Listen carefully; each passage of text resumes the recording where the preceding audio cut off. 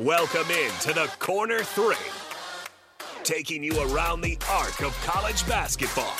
From the NAAC to the Pac-12, the WCC to the SWAC. We cover it all now on 93.7 The Ticket. Here is your host, Austin Orman. That's right. The Corner 3 moved up an hour here on 93.7 The Ticket, theticketfm.com, Facebook, YouTube, Twitch, and Twitter, as well as streaming worldwide on our free app for your phone. An hour of college hoops chatter coming your way as teams across the country open up their seasons, the first official day of practice. But here's what's special.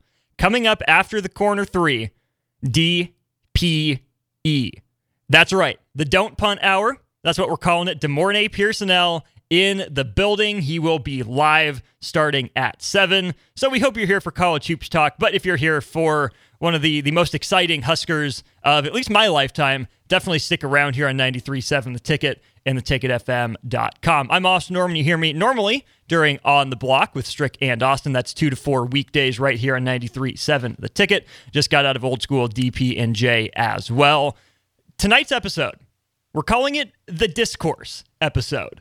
As we toss this around, they're just teams we want to talk about. They're teams we are obligated to talk about, and teams we just can't help but talk about. So if there's a college basketball team, whether it's your college basketball team, your team's rival, just a team you're curious about, let us know. 402-464-5685. We've got our own lists of a few teams that we're going to get through, again, being limited to an hour. We probably could go through all 350-some Division I men's basketball schools if we really wanted to, but we're going to narrow it down a little bit. So just a few teams that we have our eyes on. We'll give you our thoughts. It's not going to be maybe the most in-depth, but what are we curious about? Who are some guys that stand out to us? What are some of those teams that we're going to be watching this year? Again, as college basketball season really gets underway today.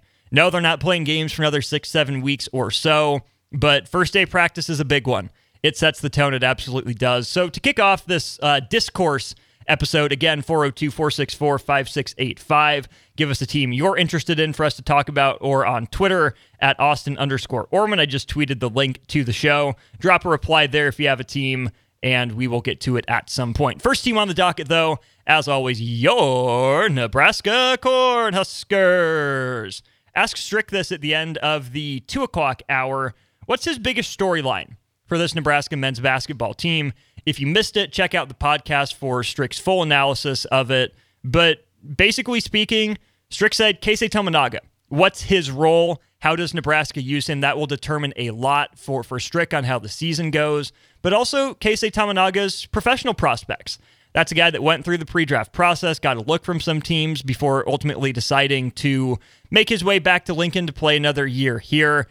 Strick says he wants to see Keisei run a team more. Keisei played a lot off the ball, had it for some sets, had the ball in his hands for some sets, but wasn't really in charge of running the team.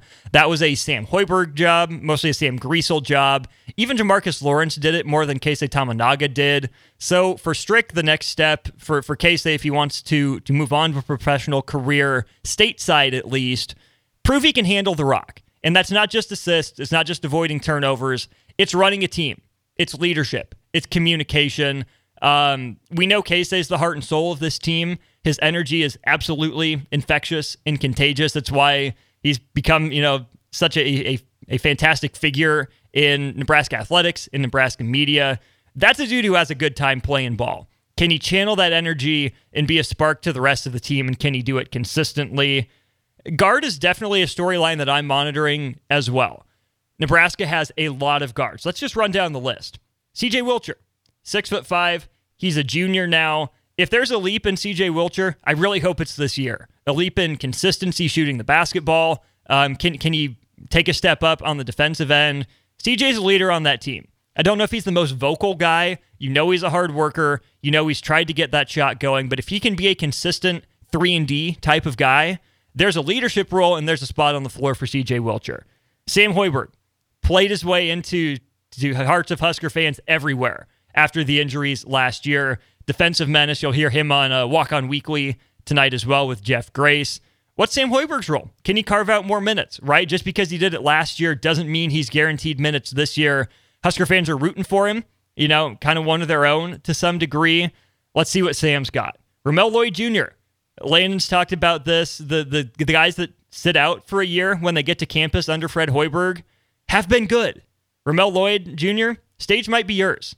It's going to be a competition, but having talked to Ramel, having watched him a little bit, I think he's going to be up for that challenge. Then you get to your first transfer. Bryce Williams, listed as a guard on the roster, 6'7", 213 junior transfer in from Charlotte. I am all aboard the Bryce Williams train. I absolutely am. That's a guy that I think is going to be a huge piece for this team. Aaron Eulis still listed on the roster. Wonder for how much longer that's going to be. There was some news last week that we went over. Not officially off the team, not officially out of commission. I just doubt we see Aaron Eulis. Jerron Coleman, Boogie, they get him from Ball State as a late transfer. Former Nebraska assistant Michael Lewis, the head coach at Ball State, of course. Coleman, a second-team All-MAC guy who has some experience playing at Missouri. Again, bigger type of guard at 6'5", 213, about C.J. Wilcher sized, but had the ball in his hands a lot more than C.J. Wilcher did. What's his shot diet? What's his role on this team? Is he a starter? Is he an energy buckets kind of guy off the bench? Curious to see that. Jamarcus Lawrence, what's in store for him? That's a guy that wasn't expected to play last year. If you think back, remember, it was Karan McPherson was the one that through preseason camp had the leg up. But then the unfortunate knee injury for McPherson, who ends up transferring out of the program. The injuries really brought Jamarcus Lawrence to the forefront. I would say it was a lot more up than down for Jamarcus Lawrence. Really good shooter. Had some games that he couldn't miss. Can he do that again this year? How does he look running a team? How in control is he? As my guess would be the backup one, more a secondary ball handler if he is a starter. And one more guard, or a couple more guards actually, keep in mind. Eli Rice, really, really impressed in Spain. That coaching staff was really happy with what they saw from Eli Rice, the true freshman coming in from IMG Academy. Played well in Spain, played well over spring and summer practices when the team got together. We'll see if there's anything in store for him this fall. And Cale Jacobson, again, a Nebraska kid who made some waves in Spain. Fred Hoiberg pointed Cale Jacobson out for playing every position 1 through 5 in what I believe was Nebraska's first game over in Spain. Is there a role for Cale Jacobson off the bench? Is he a shorter Sam Griesel, right? Can he slide, anywhere 1 through 3 and be competent defensively? How does he handle the ball? Can he have the Sam Hoiberg just be in the right spot at the right time, make the right play when it's called upon sort of role? Maybe. We'll see. We know Cale Jacobson could absolutely fill it up, could stroke it at the high school level. We haven't really seen any of that translation. He didn't get on the court last year in college action, but I'm fascinated to see how that guard rotation shakes out. Wing, I think, is a little sketchy for Nebraska. Juwan Gary fully cleared. I don't know if we mentioned that on the show. Juwan Gary fully cleared for all basketball activities in the middle of last week. So moving forward, he's good to go. He's an option on the wing. Maybe Bryce Williams slides up. He'll play the 3, maybe the 4. I think the 4 is a bit of a stretch, as slight as Bryce Williams is. Josiah Alec. Is he used as a wing? Is he used as a big? I'm fascinated to see that. Does C.J. Wilcher slide up at all? And then finally, the big man rotation.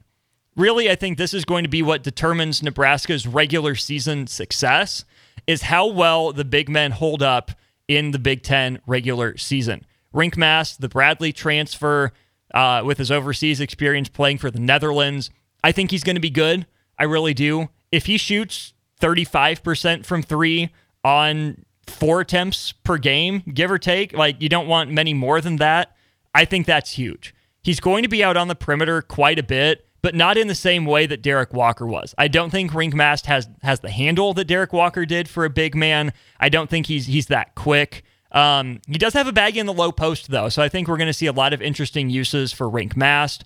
Blaise Keita, can he stay healthy? That's the question. Been dealing with the ankle issues, and can he develop into a dominant force, right? Blaise Keita, charge taker extraordinaire is what we heard last year. That's not gonna cut it. Blaise has got to swat some shots. He's got to be a force on the offensive glass as well. Don't be a gentle giant. Just go be a giant. That'd be my challenge for Blaise Keita. And then you look at Matar Diop. That's a guy Rink Mast was asked about, said all the tools, all the skills are there for Matar Diop. If it's athletically, maybe he's a bit of a Dubio KK type, defensively, just a menace, swatting shots left and right with that same kind of raw ability, right? We kind of saw that from Wilhelm Breidenbach, where he just got going too fast, maybe didn't always look the most coordinated. Maybe there's some Eduardo Andre to Matar Diop, potentially. Another guy in Andre who's not with the program any longer. There's a lot of fascinating pieces for this Nebraska team in what's absolutely a make or break year. It has to be. They claw their way to 500. They finished 16-16 last season. Disappointing first round exit in the Big Ten tournament. I mean, you get that record in conference play, but you're in a logjam of teams in that 6-12, 7-11, 8-10, 9-9 range in conference play.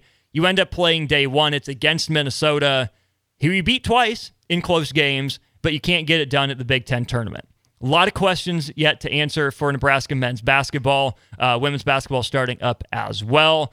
Definitely a lot of storylines to monitor, but this is where we turn the discourse national. Plenty of time to talk Huskers, but again, if you have a college basketball team that you're curious about, will they be the same? Will they be better? Will they take a step back? Is there a player that went somewhere that you're interested to see how they fit? Let us know, 402-464-5685, or on Twitter at Austin_Orman.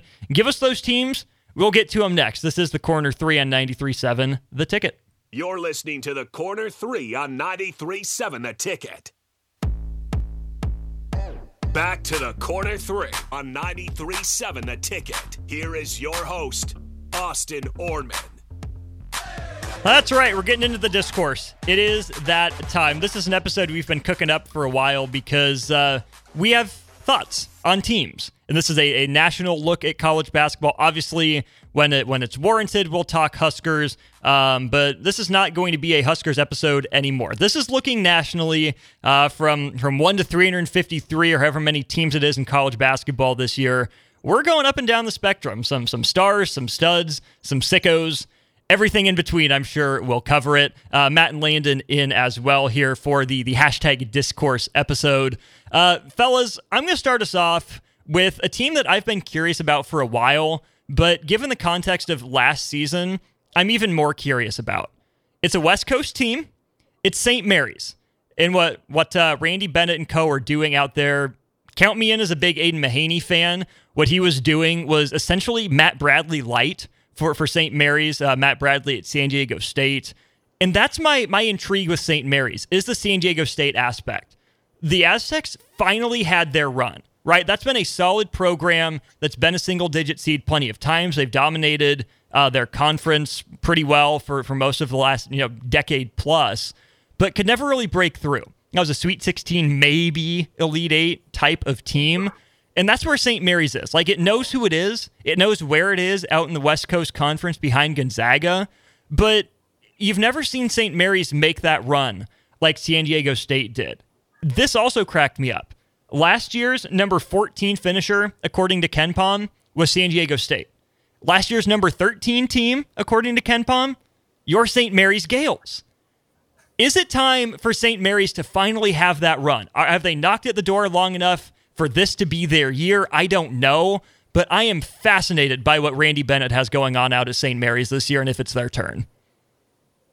Yeah, Austin, that was one of the teams that I nearly selected for a discourse team because they are fascinating. And it's something I've honestly thought a little bit about over the summer is just, what would have happened if the bracket makers, swapped out St. Mary's and San Diego State. They were both 5 seeds, or even St. Mary's and Duke. Like, could St. Mary's have beaten Tennessee? Mm-hmm. Miami, I don't think Indiana, I guess St. Mary's did beat Indiana by like 30 the year before, which again, people forget. But some of these teams that they've had to play in the second round, UConn last year, UCLA the year before, like they've just caught some tough breaks in that really I don't know if they've deserved given, they schedule hard. They play Gonzaga pretty well. They had a really good year last year that kind of gets forgotten because of, like you said, San Diego State happened.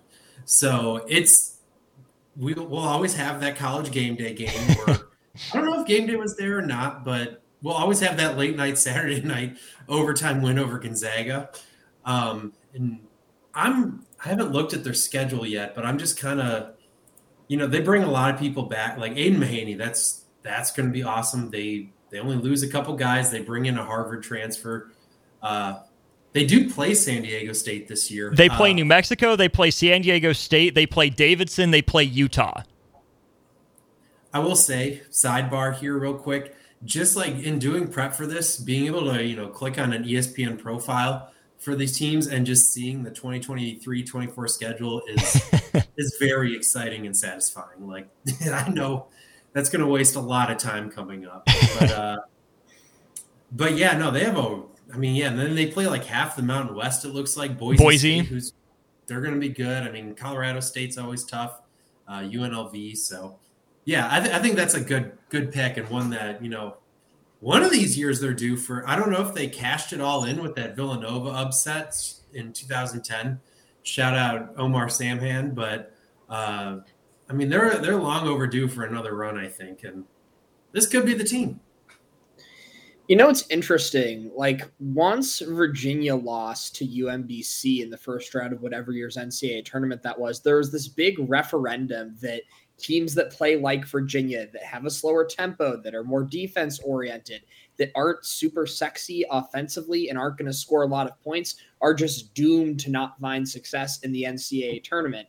And Virginia eventually won its national championship. And then, like, San Diego State's run in the NCAA tournament last year is proof of concept that you can get to the pinnacle of college basketball by doing the little things, by having just a bunch of athletes, by playing really good defense, by excelling and defending the perimeter, and doing all these little things. So, yeah, absolutely. Like, St. Mary's is a great selection because not only is that their MO under Randy Bennett, they bring back a lot of guys last year from a team that was really good. And I would have to agree with, I believe it was you, Austin, that said that they've kind of just run into some crappy draws in the NCAA tournament. And this is a St. Mary's team that's more than capable of making an NCAA tournament run, and it does sort of feel like they're due for it. I mean, that was just 2 seasons ago that they hammered Indiana, and of course that was a 6-11 matchup. But even still, like, I don't know, that's a good one, because with sort of the uncertainty of the WCC in general, with BYU leaving and Gonzaga's constant, like,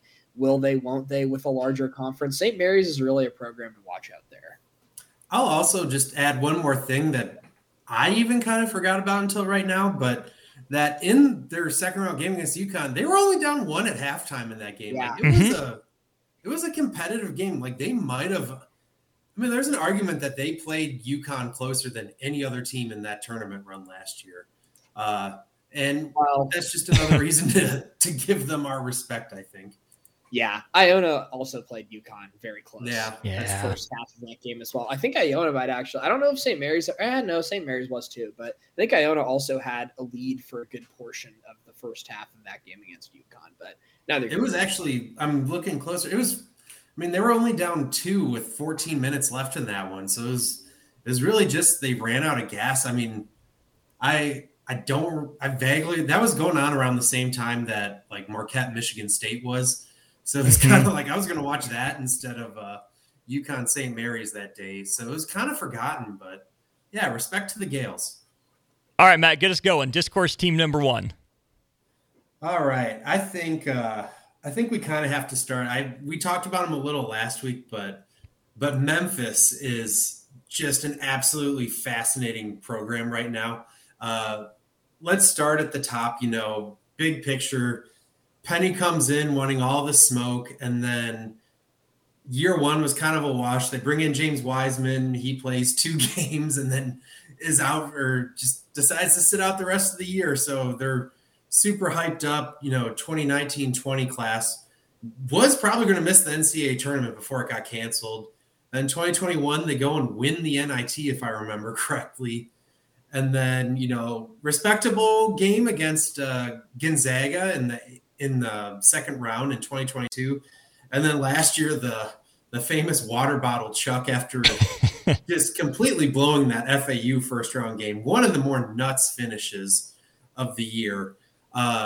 Truly just like respect to Penny in that they changed their identity over the years from, we're going to be this flashy team that has all of the the hotshot incoming like 5-star freshmen, Monty Bates, James Wiseman, Jalen Duren. And then, last year they just got old and were a miserable team to play. Like another thing, like that last game before the selection show, they absolutely blew out Houston in the AAC championship game, ended Houston's time there on quite a sour note. And I mean, they were a hot team at the end of last year. Besides, I think it was Jamal Shed for Houston was the one that hit that just cold-blooded dagger at the FedEx Forum, which ruled, by the way, another fun memory from last year.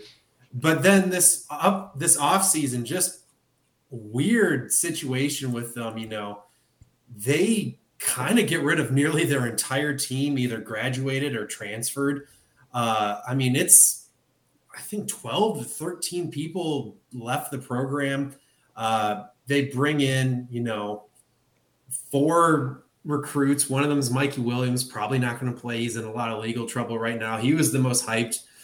I don't follow the mixtape culture that closely, but I think he was, he had famous in that result. Yeah.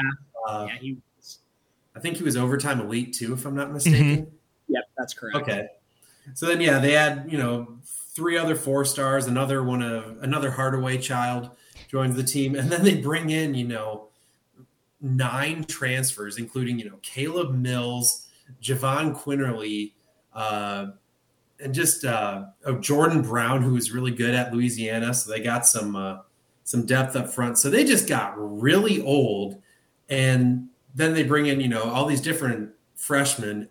And then on the coaching staff, they bring in Rick Stansbury.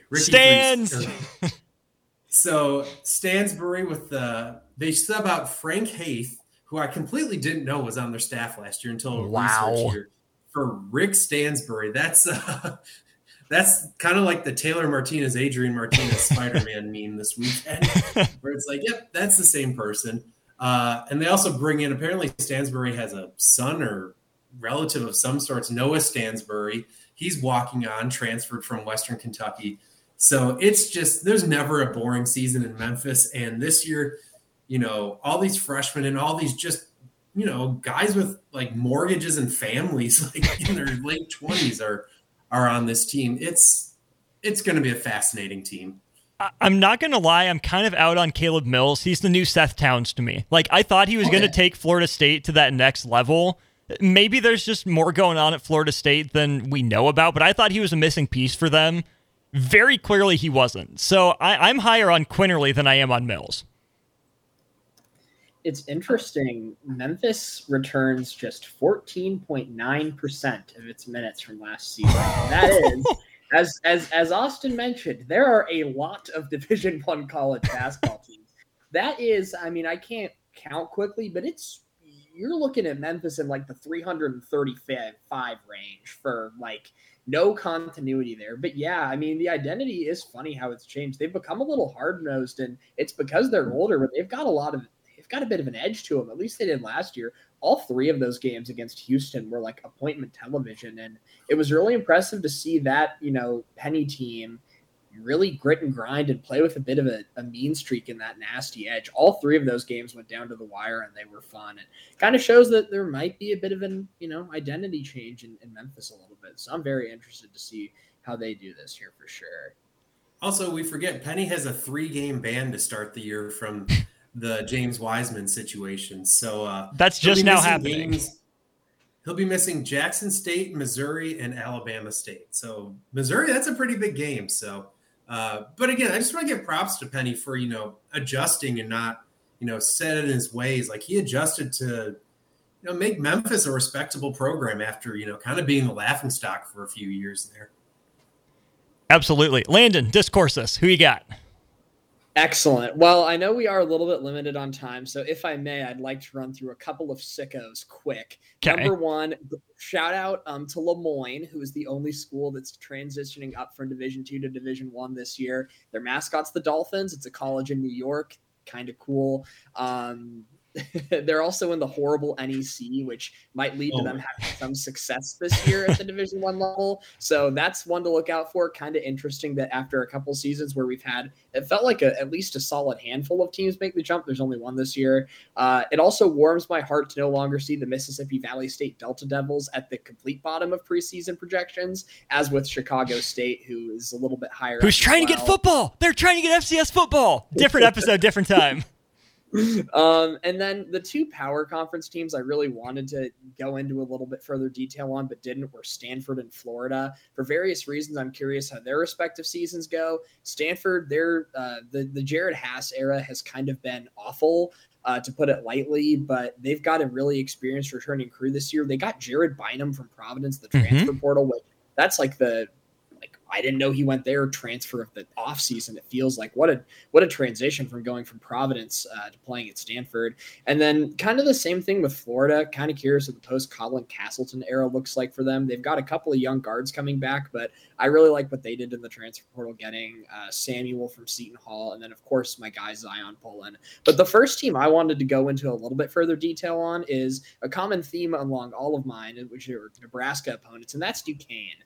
So Duquesne is currently the highest rated team according to Bart Torvik in the A10. They're 57th. They're ahead of teams like Rutgers, 59th, Michigan, 62nd, Minnesota, and Penn State on the preseason 2024 forecast per Bart Torvik. You'd be forgiven for questioning why Duquesne, which is a program that has not made the NCAA tournament since 1977, is being thought of so highly entering the 2023 season. They have one of the longest droughts in the history of college basketball, and they find themselves in the company of all these Power 6 teams. It's interesting to look at. They're coached by Keith Dambrot, who was LeBron James's high school coach, coached at Akron for a while. That was sort of his claim to fame. Last season, Duquesne had a really promising year. They went 20-13. They're looking to win 20 games for back-to-back years for the second time since the 70s. So they did it once in the 70s. They're looking to do it again. I am really interested to see whether or not this preseason expectation matches up to how things actually go on the court. It's kind of rare to see a team like Duquesne being thought of, at least in predictive metrics, so highly before a season starts. They've got two returning guards, Jimmy Clark and Day Grant. Day Grant's more of a scorer. Clark's a defense first guy, but can also fill it up a little bit. But they did some work in the portal, and that's what I kind of mainly wanted to hit on. They brought in the Drame twins, formerly of St. Peter's fame, Fusini and Hassan. They were both at LaSalle last year. But those are two really experienced pickups. They also got Andrei Sarasov, who I admittedly watched way too much of at Georgia Southern last year, but he's a multi-level scorer and a really talented player. And they also brought in a guy from NC State who I admittedly hadn't heard of before doing prep for this, named Dusan Mahorcic. He was their big guy last year. He played for a hot second, and then I believe injuries kind of derailed his season last year. But I pulled a quote from Busting Brackets and said, if you're Duquesne with so many seniors on this roster, this is an all-in move you make to win the A10 tournament and get back to the NCAA tournament. And we talked about earlier in the summer how the A10 is a conference that we're sort of expecting to get back on track. And with a lot of fun storylines in there, I'm kind of wondering whether or not Duquesne can live up to that hype and be the fun mid-major team of this year, or whether or not the preseason expectation is something that ultimately doesn't get lived up to. But the A10, not necessarily last year so much, but Richmond a couple seasons ago was a very fun NCAA tournament participant. So, why not Duquesne? It always takes me back when you see an A10 team ranked that highly. They're the number one team in the A10 preseason per Bart Torvik. I know other outlets like the Almanac have them at 4th, I think. But yeah, I'm really curious to see what this year looks like for Keith Dambrot and whether or not Duquesne can break this 46-year NCAA tournament drought. People think they might. Really interesting non-conference schedule. They play College of Charleston, who was a lot of fun last year. Princeton, who gave Arizona everything it could handle and more in the NCAA tournament. Nebraska, I know, that's what I'm saying. Yeah, beat them. Everything they can handle and more. And Missouri, yeah. Cal Irvine, the Anteaters, I think that's a really fascinating game. Marshall, St. Peter's, and they do play the Journalist Haters. They play Bradley, last year's Missouri Valley regular season champ. So that's not a bad non-conference slate for Duquesne to put a resume together with. Yeah, I kind of was hoping to see more of a high major flair to it, but a lot of those non-con matchups are going to play well in the net, I'm sure. And yeah, it is kind of wild. Marshall, St. Peter's, Bradley, like all of those teams have had some sort of big upset in recent-ish NCAA tournaments. So kind of fascinated on them. I also wanted to mention good call on Stanford there. They're also bringing in Andrei Stojakovic, Peja. Yeah. So that's kind of fun. And then Florida, that's another one that I almost went with because, I have no idea what to expect from them. They've got, I think, the youngest coach in the SEC there, Todd Golden. And then, they turned over a lot of players. And, again, they really are leaning into the transfers. And it's just hard to tell, how that's going to gel together. So that's a hard to set expectations for them. They're 15th preseason on Bart Torvik. For me, that's crazy. They're ranked number 15. That's why, I use this website for a lot of my digging, and that just took me back. I'm kind of flummoxed by that a little bit, to be completely honest. And I feel like Florida, they just don't have any sort. Maybe it'll change, but it's like last year they didn't, and it's hard to tell what type of identity they'll even have. So we'll see how it develops, but I have my doubts until that thing actually starts taking off. Yeah, for sure. Okay, do you guys want we probably have time for one more each, so pick your best one. Do you guys want my Big 12 or my Big 10 team? Big 12. We'll do more Big 10 talk later. Okay, Big 12 team was in the news today, so you might know where this one's heading. I'm going to the Little Apple. I'm going to Manhattan, and I'm going with Kansas State. Jerome Tang just today signed a contract extension through the 2029-2030 season. It'll be worth $3 million a year. So some other coaches in that range. You have Todd Golden at Florida, Fran McCaffrey making $3 million at Iowa, Josh Pastner and Mark Adams before they were let go in that $3 million range, Chris Holtman a hair over, Kermit Davis at Ole Miss, Kelvin Sampson, Mike Woodson, Porter Moser, Matt Painter. That's the kind of money that Jerome Tang is getting now. Kansas State, obviously there's a prove-it element to this season, making the run they did with the team they did in year one under a coach. I'm always going to be curious about that. I think there's a prove-it element too, because is Kansas State a football school or a basketball school? With what Chris Kleiman's doing. So Jerome Tang needs to carve out a niche. And then when you actually look on the court, when you look at their roster, two just fascinating transfers. Tyler Perry from North Texas. Sorry, Landon, should have given you a trigger warning before that one. But the other one is Arthur Kaluma from Creighton, transfers down there. So you know what Marquise Knoll and Keontae Johnson did last year. Are Tyler Perry and Arthur Kaluma the next Knoll Johnson duo? Fascinated to see how Kansas State fares in the new look Big 12. Austin, so I think we might have the same Big 12 and Big 10 teams, first of all. Okay. I also had Kansas State down, and I wrote to a T, Tang will hope that Tyler Perry and Arthur Kaluma can recreate some of the magic last year that Marquise Noel and Keontae Johnson brought about. Let's go. I just had to take a step back and cover my mouth there for a second. That was awesome. I also had Kansas State down, which is a funny little coincidence because, I wouldn't say that this is necessarily a prove-it year because I think Jerome Tang has earned himself a great bit of goodwill just because of the season he had. But, you could tell right away that something was different. I went to a game in the Octagon of Doom last season. I went and watched my beloved Oklahoma State Cowboys have their dreams crushed. But you could see how much Jerome Tang has endeared himself to the university and endeared himself to the student section, and it's a great program. They do bring back a couple of key role pieces from that team I wanted to hit on too. I really like Naquan Tomlin a lot. I don't know how much of a New York City flair this season's roster has as opposed to last year, but Naquan Tomlin is a New York City guy. He's bigger, he's 6'10", but he can kind of do a lot of different things. He's not traditional back to the basket big. So I would say really look out for him. With a good season, I feel like he might even be able to put himself on NBA draft radars because he's got a unique sort of skill set for being a 6'10" guy. Yeah, I'm also a little bit skeptical of Kansas State. One other, and I'll get into that in a minute, but one other player I kind of have my eye on for them is Quez Glover, who had a couple good seasons at Sanford, but he was a pretty high, if I remember correctly, he was a pretty highly rated recruit coming into Florida for Mike White. So he could be, another, I don't know how big of a role he's going to play on this team, but yeah, I don't know what to expect with Kansas State, and with just how loaded the Big 12 is this upcoming year. I mean, I think they could be good again like a year from now, but this almost feels like a rebuilding year for them. If Tyler Perry does, I don't think he's going to be like, I think he's going to be a really good point guard, but I don't think he's going to be Marquise Noel 2.0. And same with Kaluma.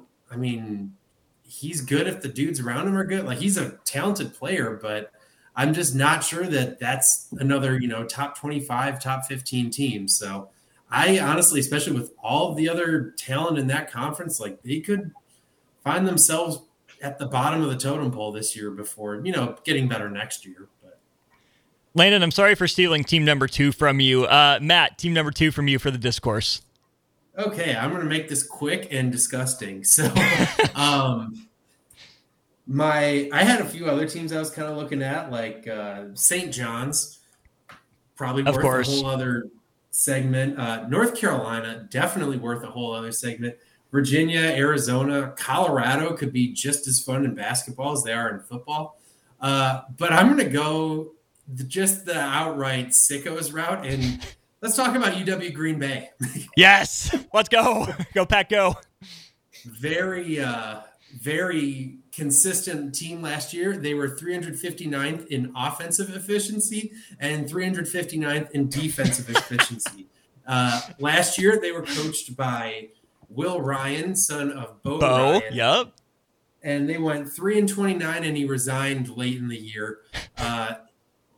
Without a doubt, honestly, I'd argue they were one of the worst teams in college basketball last year.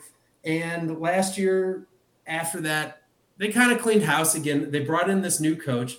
His name is Sonny Wicks. Definitely, he looks kind of like a clone of John Gross. And I mean that in a nice way, the former Illinois coach. And then they have, it's also a team that I keep an eye on, just, being up in Wisconsin. They have a lot of, local flavor. Amari Jenkins was a guy I used to cover when he was in high school here in Racine, at Racine Case. And then they bring in 5 transfers, a couple of them good, like, Foster Wonders came from Southern Illinois, Preston Rudinger from Valparaiso. And then they had 6 freshmen. So all in all, new staff, completely redid team, and only 3 guys returning from that team. Just kind of fascinated to see, are they going to finally get out of the cellar? Because last year they were terrible. And I just remember there was a lot of they played several just random, they played a Monday morning game against IUPUI, and another discourse team eventually. Yeah. So I thought they're a team that I just wanted to mention. Landon, is IUPUI your sickos team of the year? They should be.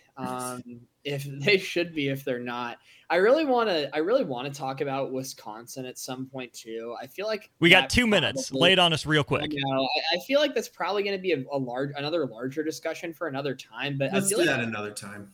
Yeah, I would tend to agree. That sort of kind of ends things for me. I would just like to pass along VMI is projected to be the number 362 in college basketball this year. So if you're looking for really bad teams, VMI among the worst. I will go quick. I'm interested to see what happens with Northwestern this year. They're not a lot of people are talking about them in the Big Ten, but they bring back Boo Buie has been there forever, quite literally forever. But him and Ty Berry make up a pretty intriguing guard core. Matthew Nicholson is back. That's another guy down low that feels like that's also been at Northwestern forever. I feel like not a lot of people are talking about the Wildcats. They had a pretty good year for themselves last year. They made the tournament. They played UCLA pretty well in the second round. But I'm curious whether or not that's just the ceiling with this crew, or whether or not Chris Collins is going to be able to take that group not only to another level in the Big Ten, but to another level nationally. And Northwestern's been a team that's kind of been on the back of my mind for a while, but I feel like they're definitely worth a mention here. So I'm going to go with Northwestern. Collins is a cycle guy. Like, they'll be good once every 3, 4, maybe 5 years if it takes a while. They never really bottomed out under him. They've always just been mediocre, but then he keeps those teams together and you get the first appearance and the first win in school history. Then you have last year where they win and then they play UCLA pretty tight. So I'm a little down on Northwestern. I think Adige, what he did defensively, was a lot more important for them than I think people realize. So I think that's the reason I would say they take a step back, but definitely interesting. They absolutely have my attention again. And yeah, I think you hit the nail on the head there, Landon, in that it feels like no one's really talking about them. And they've got a couple transfers and maybe some of these freshmen play too. But maybe those guys plug in and work and they don't drop off. I think compared to, 2018, I think this team has a much better chance of, not dropping off the face of a cliff like they did in 2018 after the 2017 season. So it's a good call. I kind of forgot Boo Buie's still at Northwestern. And honestly, the Ken Pom ratings are going to be coming out sometime in the next month. And I'm fascinated to see where he has Northwestern for this upcoming season. They're 36th on Bart Torvik, for what it's worth. Really? That seems high. Yeah, it does. Very much so. We'll wait and see. Definitely a full Big Ten episode coming at some point. Plenty of teams we'll want to talk about. They're Matt and Landon. I'm Austin. This is the Corner 3 on 93.7 The Ticket. We'll wrap things up, get you all set for the Don't Punt Hour right here next on 93.7 The Ticket. You're listening to the Corner 3 on 93.7 The Ticket. Back to the Corner 3 on 93.7 The Ticket. Here is your host, Austin Orman. Just a couple minutes or so left here on the Corner 3, 93.7 The Ticket, theticketfm.com. Streaming worldwide, Facebook, YouTube, Twitch, or Twitter. Also be up on a podcast for you if you missed any of the hashtag discourse, as we called this episode. Like I said, we're definitely going to have a Big Ten episode at some point because there's a lot of fascinating teams in the conference. The team that I didn't get to from the Big Ten for my discourse team to watch is Ohio State. Ohio State very high on my list, a team that finished a few games under 500 last year, 5-15 in Big Ten play.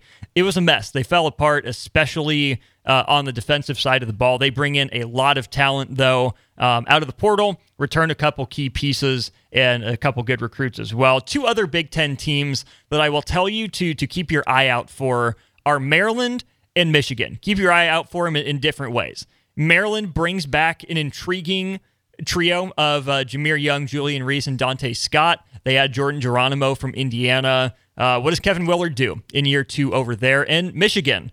Obviously, we send our best wishes out to Juwan Howard, recovering from heart surgery. That was a couple weeks ago, so he's still on the mend. Phil Martelli is in and handling interim duties right now as they start fall practice. So best of luck to Juwan Howard in his recovery. Looking at the roster, though, again, couple curious pieces back in Doug McDaniel. You have Jace Howard back. Jet Howard leaves. Interesting transfer class. Olivier Namkua, my sworn enemy from the second round game between Duke and Tennessee last year, as well as Namari Burnett. That's a name of a guy that's been around. How does Michigan respond to the Caleb Love situation? He's not there. He ends up at Arizona.